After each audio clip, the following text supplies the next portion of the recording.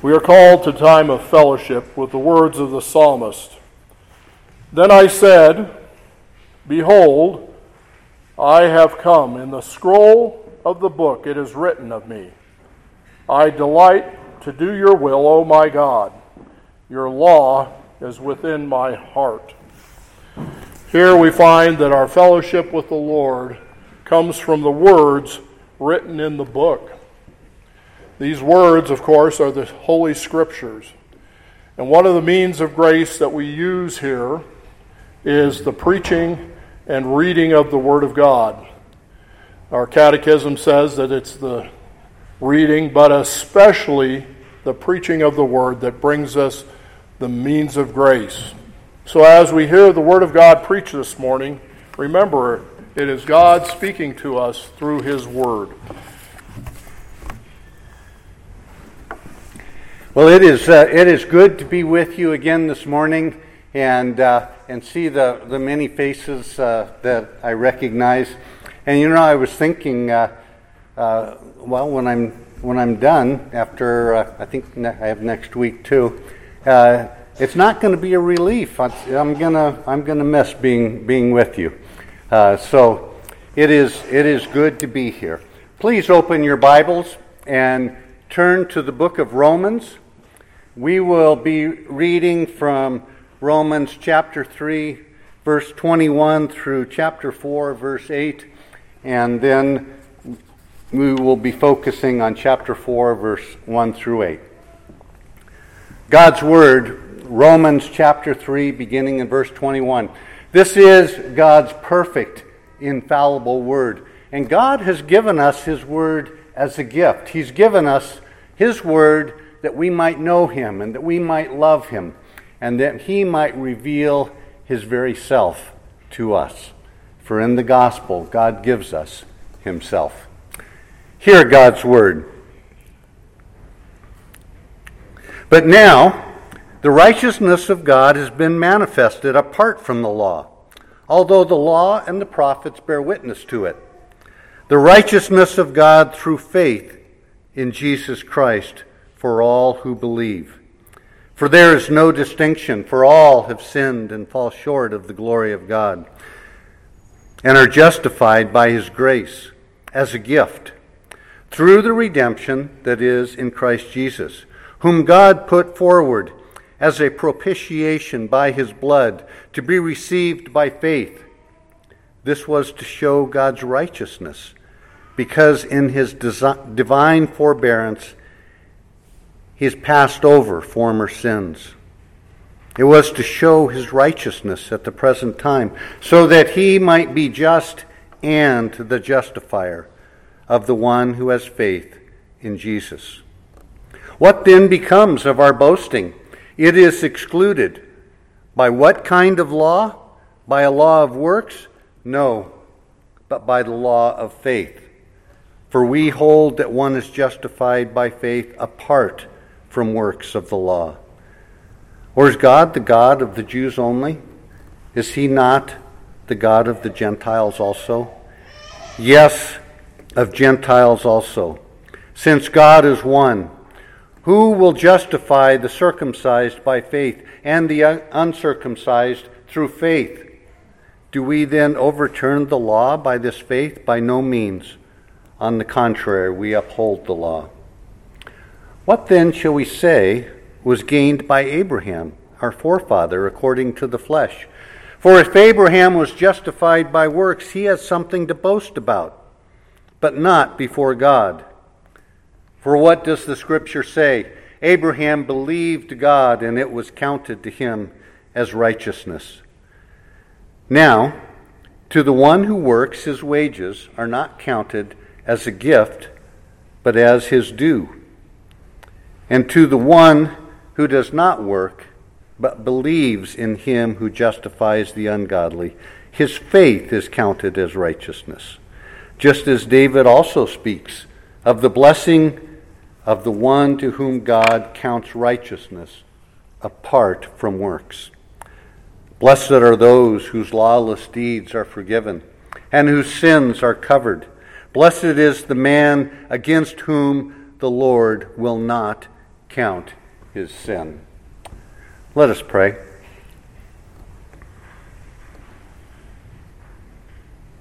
Our Father, Lord, we are wholly and entirely dependent upon you. Lord, you are the Savior. You are our Creator. You are the one that we will be with for all eternity. And so, Lord, we turn to you for all things, and we turn to you especially this morning that you might seal our hearts in worship. Lord, that you might instruct us from your word, that you might give us the blessing and the help of your Holy Spirit. For we can do nothing apart from you. Guide and direct our time, our words, our hearts, and our ears. In Jesus' name, amen. Now, do you remember your first job? I mean your first paying job. See, it's one thing to do chores at home, but it's quite another thing to go out and to be paid for your work. And think back to the first paycheck that you had and how proud you were of that paycheck. See, work is a significant part of life. And there is pride in earning money. There is pride in buying something by the sweat of your brow. It's called the pride of ownership, and it comes from work. Now, let's think along a different line for a minute. Remember some of your favorite birthday presents. And I am sure that the children here love birthdays and Christmas presents. Now, if you think about it, a birthday present is not quite free and unexpected. I mean, it's your birthday. You're supposed to get a present. And so there is some obligation there. But sometimes, as a surprise, you receive a gift that is so extravagant, so unexpected, that you know it is completely free and unmerited. You know that it comes entirely from the heart of the giver. You know that it is given out of love. You know, sometimes I have the opportunity to speak with young men, particularly at the time when they're getting married. And one of the things that I tell them is, you know, you have to give flowers at anniversary and Valentine's Day. But the most important flowers you will ever give your wife are just because flowers. Now, just because flowers show up with the card that says, just because I love you. Just because. And by the way, if you give just because flowers, they should show up in a public way. And everyone knows why. You see, in our personal lives, we understand the contrast between a gift given and a wage earned. We understand the pride that comes with a wage earned, and we understand the thankfulness that comes with the gift given. We understand that a wage earned is given out of duty. It was earned. And we understand that a gift given is given out of love. It is given out of the heart. But somehow, when it comes to God, when it comes to salvation, which is totally unearned, coming entirely from God's free grace, motivated entirely by the love in God's heart, somehow we get confused between a wage earned and a gift given. Somehow, mankind always feels that we have to earn our place before God. And I suspect that you know the reason for this. You've felt it in your heart, just as I've felt it in my heart. And the reason is guilt. You know, it is hard to assuage a guilty conscience by a gift given. In fact, if I have offended somebody and I get a free gift, that's going to prick my conscience even a little more. And so when we come to God, whom we have offended in the worst of ways, we have broken his law, we have rebelled against him, we have harmed his children. We have even caused a curse on his creation. When it comes to God, the guilt and shame of conscience seems to demand that we approach God by a wage earned. This is the plight of sinful human beings. We have sinned against a holy God, and yet we need salvation from our sin. And we have no standing. We have nothing in ourselves that we can earn a wage before God. And so God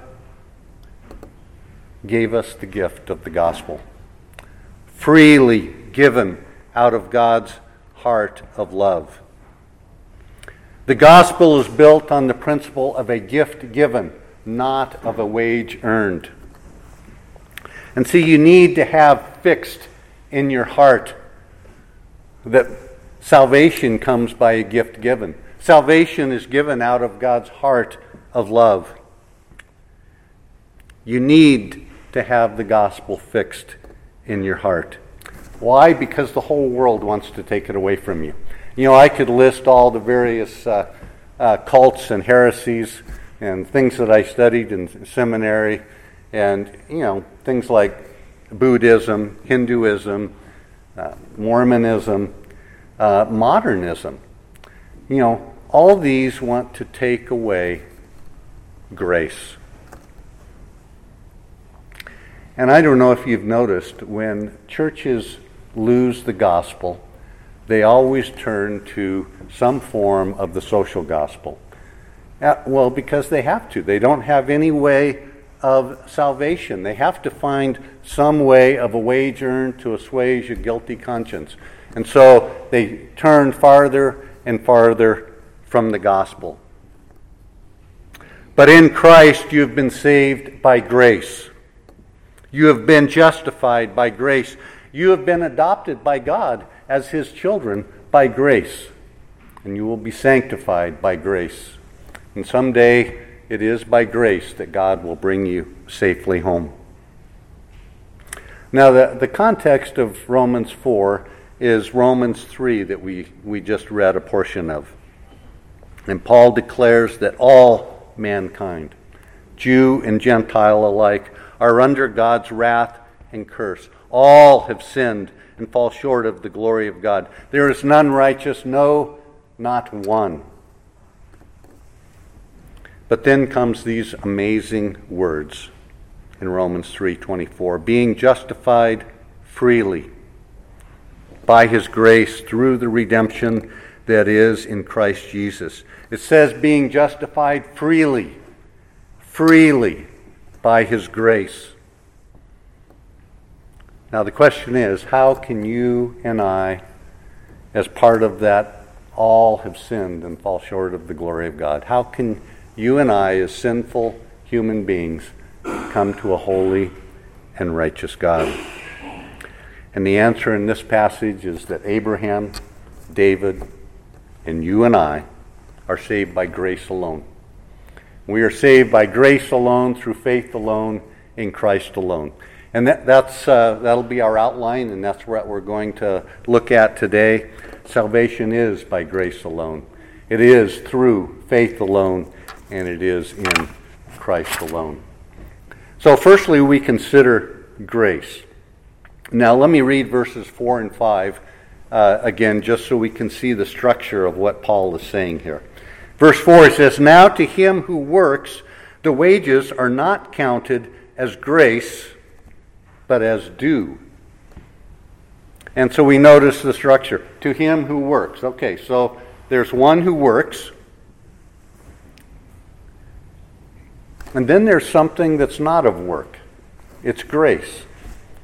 Work has to do with due.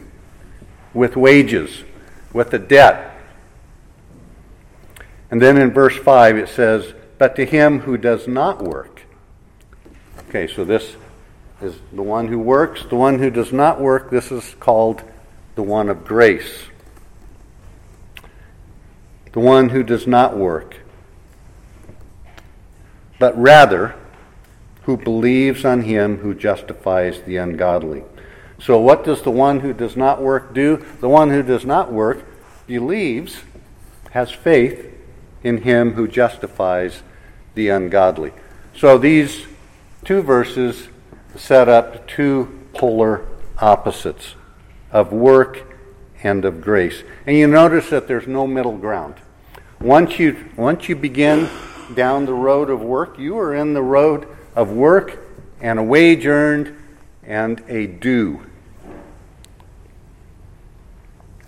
But down the road of grace, you are on the road of a gift given. And so we ask, what is grace in this book?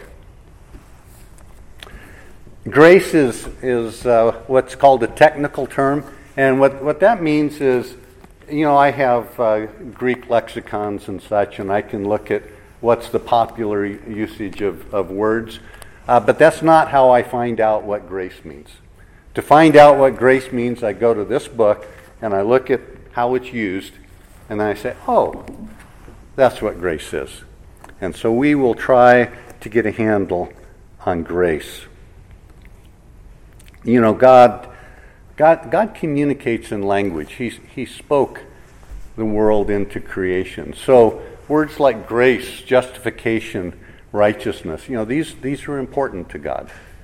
It's how he communicates to us what he's doing. Consider Joseph in the Old Testament. Consider Joseph in the midst of the 7-year drought. The people of Egypt were starving. They had nothing to pay for grain, and yet without grain, they would die. And they had no choice but to throw themselves onto mercy, to cast their lives upon Joseph. And so they asked that they might find grace in his sight.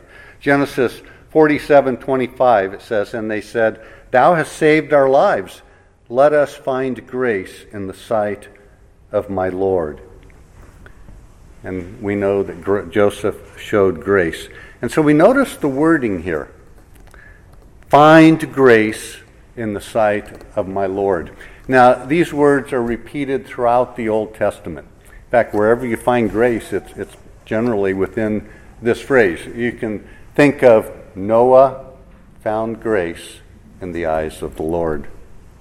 And we learn something here. We learn that grace is found. It's not due, it's not earned, it is found. It is found in the sight of the giver. This tells us that grace exists entirely in the heart of the giver. Grace results in a gift to someone in great need who cannot help themselves. The people of Egypt would die without grain. Now, the gift is not grace, but is given out of grace. We can go a little further in the Old Testament and think about Ruth, a destitute widow. And here's what she said: please let me go to the field and glean heads of grain after him in whose sight I may find grace. And it says that she just happened on the field of Boaz, and that Ruth found grace in the eyes of Boaz. And so Boaz cared for her. He even gave her extra grain to take home to Naomi. Ruth was a destitute widow. She had no choice.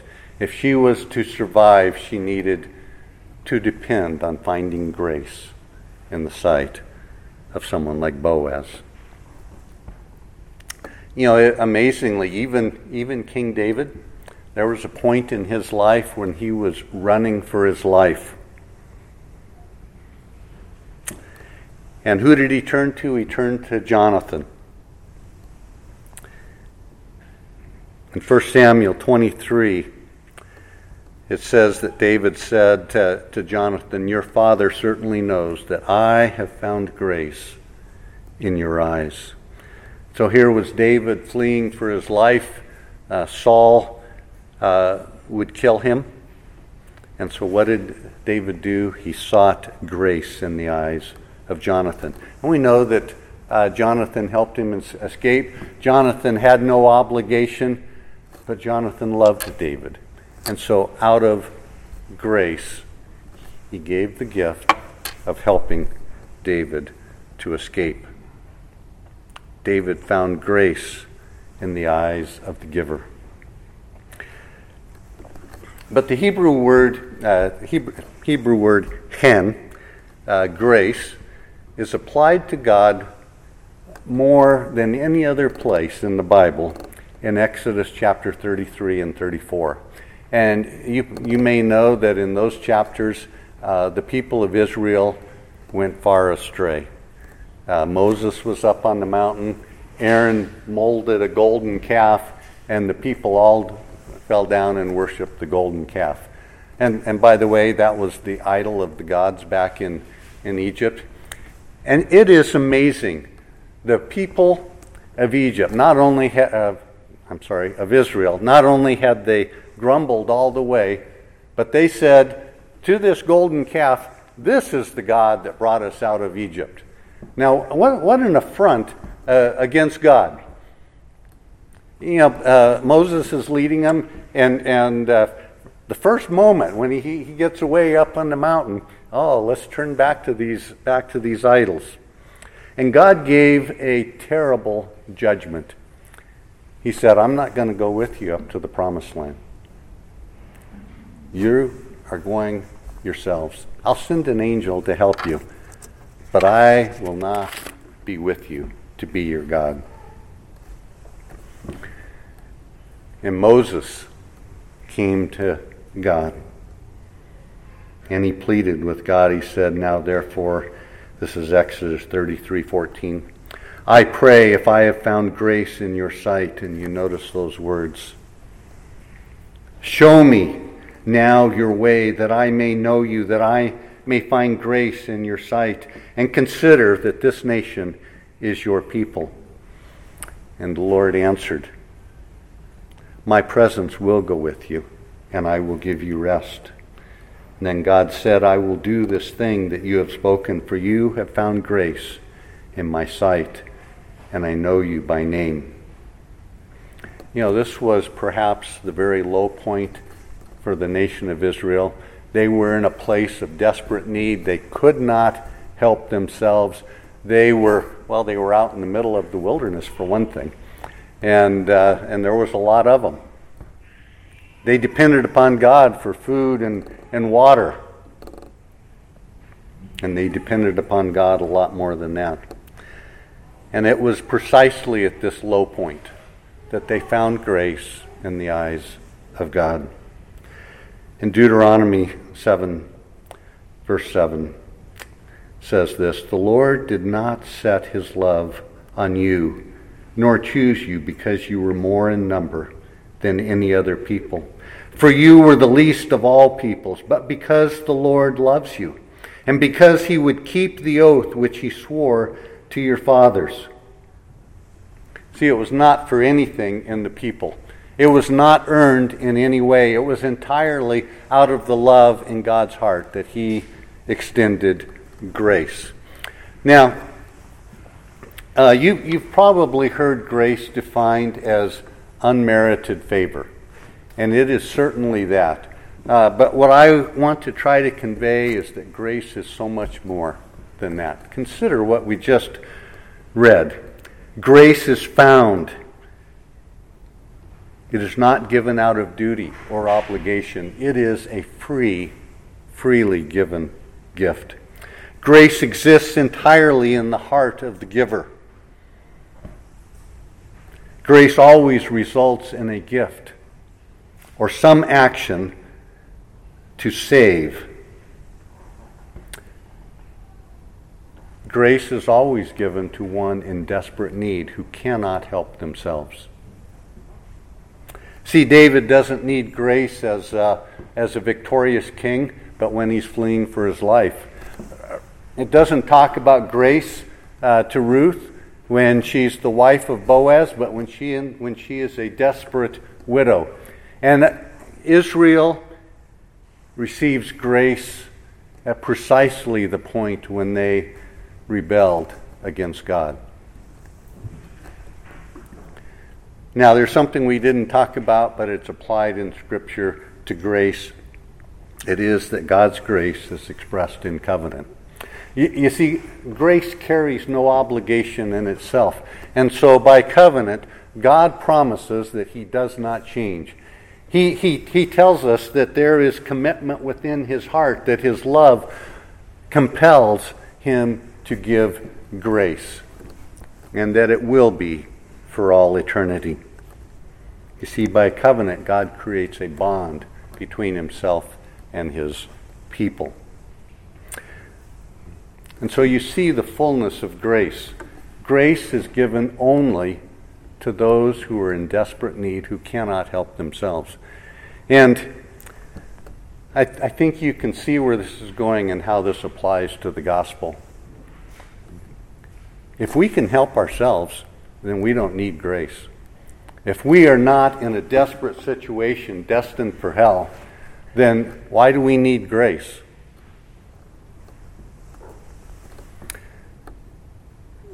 Grace is given to those in great need who cannot help themselves. Now, why go to such lengths? I mean, most of my sermon, and we're just on grace here. The gift that is given by grace, grace always gives a gift, is salvation. Titus 2:11 says, "For the grace of God that brings salvation has appeared to all men." So you notice the grace of God that brings salvation. And we are in need of salvation. Psalm 40, and Dave alluded to this, says, "God drew me up from the pit of destruction, out of the miry bog, and set my feet upon the rock, making my steps secure," placing me on the rock.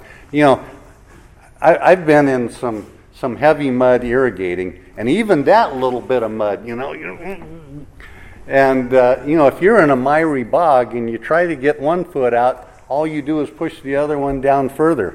And then you try to get the other one out and you push this one down further. And pretty soon you're getting more and more stuck. You are not going anywhere unless someone puts out a platform, unless they help you, unless they grab you and pull you out. See, that's the picture of grace. We cannot help ourselves. We are sinking down in the miry bog.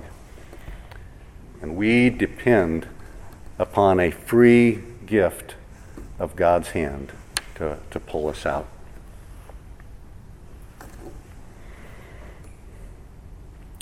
You will need to have grace fixed in your heart, especially when you face the reality of sin and corruption in your own heart. You will need to know that grace comes entirely from God's heart of love. You will need to know that it is a gift given. Romans 5:20 says, "But where sin abounded, grace abounded much more." Let's stop and think about your relationship to God for a minute.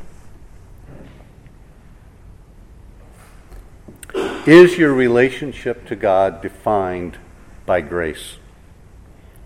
If I feel like I have earned my way, then I have a boast. And that's precisely what the Apostle Paul said. He says, what should we say of Abraham? For if Abraham found something within himself, then he has a boast before God.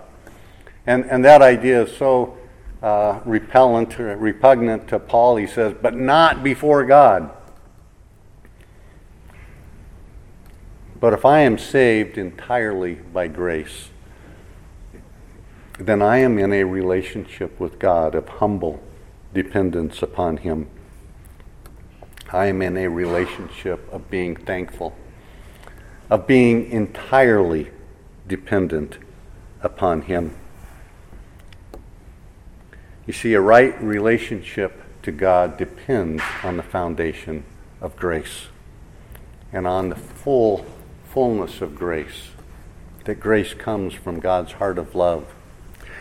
You know, I do not know why God allowed sin and corruption in my heart. But I do know this. I know the Lord Jesus as Savior. I know that He pulled me out of the miry bog. I know that I am dependent upon Him, and I know that it is by God's grace, driven by God's love. And that is a good place to be in a relationship with God. I don't want to come to God with a boast and pride. I want to come by grace.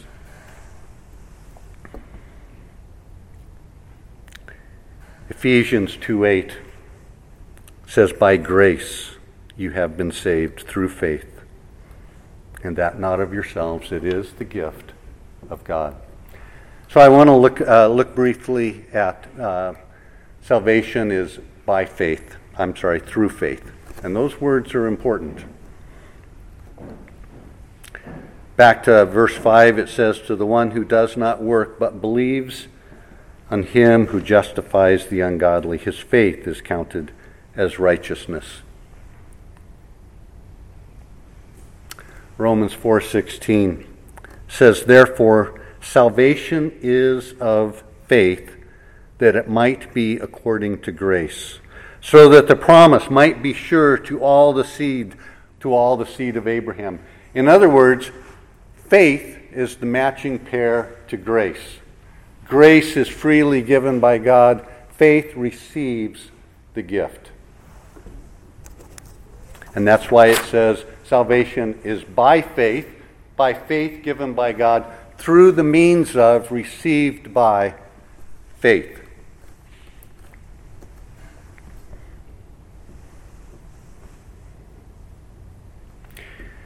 Now, Paul gives this example of Abraham, and the objection of the Pharisees was, well, what's this talk of salvation by faith? Abraham was a righteous man. And Paul says that a rhetorical question, what should we say of Abraham found according to the flesh? And the answer is nothing. And so Paul goes on to quote from Genesis chapter 15, verse 6, which says, "Abraham believed God, and it was counted to him for righteousness." It was Abraham's faith that was counted to him for righteousness.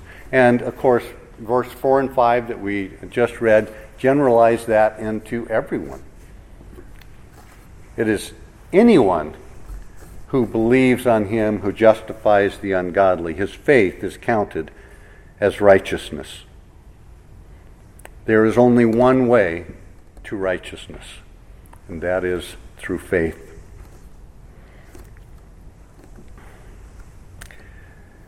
Now, what does it mean to be counted righteous? It means that something, to be counted, something is marked down as belonging to you. In this case, righteousness is marked down as belonging to you. Your faith is counted for righteousness. Perhaps you've been in a courtroom and you've heard the judge make a pronouncement. Innocent, which leads to justified. Guilty, which leads to condemn. And this was brought up earlier in the service. The picture here is that God is a righteous judge. And by faith, He brings the gavel down here, not here. He declares righteous, innocent, justified. It is a declaration by God just as to be judged, to be condemned, is a pronouncement by God.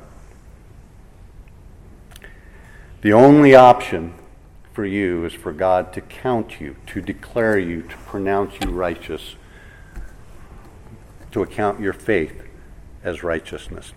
Now, before we get to the source of righteousness, we need to see what a beautiful picture of faith is in this verse. We notice that it says, "He who believes on him who justifies the ungodly." In other words, the one who believes is still ungodly. The picture is that faith is not a righteous act to make you righteous in itself. Faith is not a commandment by which you can earn your way. You see, if faith was a commandment that you had to obey, you'd be right back in verse 4 to the one who works. And then you'd have a due. And then you'd be right back in your relationship with God would be changed entirely. You see, it's not as though God said in the Old Testament, okay, you can't keep the 10 commandments. I'm going to give you just one commandment this time. One commandment, have faith. You see, we couldn't keep that commandment any more than we could keep the 10. Or by the way, Adam only had one command, and he couldn't keep that one either. You know in your heart that doubts creep in, that our faith is weak. And then where would be our assurance of salvation before the Lord? No, faith receives the free gift of grace. And so we know that we are secure in the hands of our Savior. Romans 5:1 says, "Therefore, since we have been justified by faith, we have peace with God." In other words, because we're saved by grace through faith, we are out of the realm of work. We are into the realm of grace and gift. And so we have assurance before God. We have peace with God. We can call upon the Lord as our loving Heavenly Father who has adopted us into His family. You know, Jesus gives an awesome picture of faith in Luke 18 when He describes the tax collector in prayer. The tax collector who would not even lift his eyes up to heaven, but he stood afar off, beating his breast and crying out, "Lord, be merciful to me, a sinner." And Jesus said, "This man went down to his house justified," that is, declared righteous. His faith was counted as righteousness. So true faith is a complete trusting in God, a casting our lives and our cares entirely upon Christ. It is receiving as a free gift God's grace. Now, thirdly, we want to look at we are saved by grace through faith in Christ. If God counts righteousness to you, as it says in verse 5, the question is, where does that righteousness come from? And the answer, of course, it comes from Jesus Christ. And if God does not count your sin against you, as it says in verse 8, where does that sin go? And the answer is that sin goes to Jesus Christ. Romans 8 says that Christ condemned sin in the flesh. In other words, Christ took all of our sins, past, present, and future, on himself. He condemned them on the cross. See, without Christ, there would be no grace, there would be no justification, there would be no righteousness. Without the atonement, without the death of Christ, without the blood of Christ, we could not be saved from the wrath of God. We would be stuck in that miry pit and going down. Romans 5:9. Therefore, since we have now been justified by his blood, much more shall we be saved by him from the wrath of God. For if while we were enemies we were reconciled to God by the death of his Son, much more now that we are reconciled shall we be saved by his life. This is the great exchange of 2 Corinthians 5:21. God made him, Jesus, who knew no sin, to be sin for us, that we might be made the righteousness of Christ in him. God took our sin and gave us his righteousness. Remember Titus 2:11. For the grace of God that brings salvation has appeared to all men. Grace always gives a gift to those who are in desperate need, who cannot help themselves. What is the gift that comes by God's grace? It is Jesus Christ himself. God has given us his very self. Now, to conclude, let me just say a couple things. I am trying to accomplish two things in this sermon. First, I want you to see how connected this book is from beginning to end. The picture of grace and salvation is complete and uniform. I want you to know that you can turn to this book for everything. But second, I want to raise a guard around your life, because the whole world wants to take away grace. You need to have fixed in your heart grace and faith and the atonement of Christ, so that no one can take that away from you. Assurance of salvation comes by having grace fixed in your heart. Now think about your life for a moment. Are you afraid of being found out by God? God who sees all things? Do you want to hide from the searching light that God shines into every corner of your life, into every thought in your mind, into every word spoken, into every harm you have ever done? Are you afraid to be exposed before your Creator? Are you still caught in the grip of guilt and shame, in bondage with no way out? God has a prescription, and the prescription is in the gospel. It is to cast all your cares upon Jesus, to trust in him and in him alone, to receive by faith the wonderful grace of God which brings salvation. Now, I said this once before here, I'll say it again. God is so good. To be apart from him for even one day is too long. Let Jesus grab your heart and draw you to himself. He is lowly and gentle. He is the one who cares for your soul. Amen. Let's pray.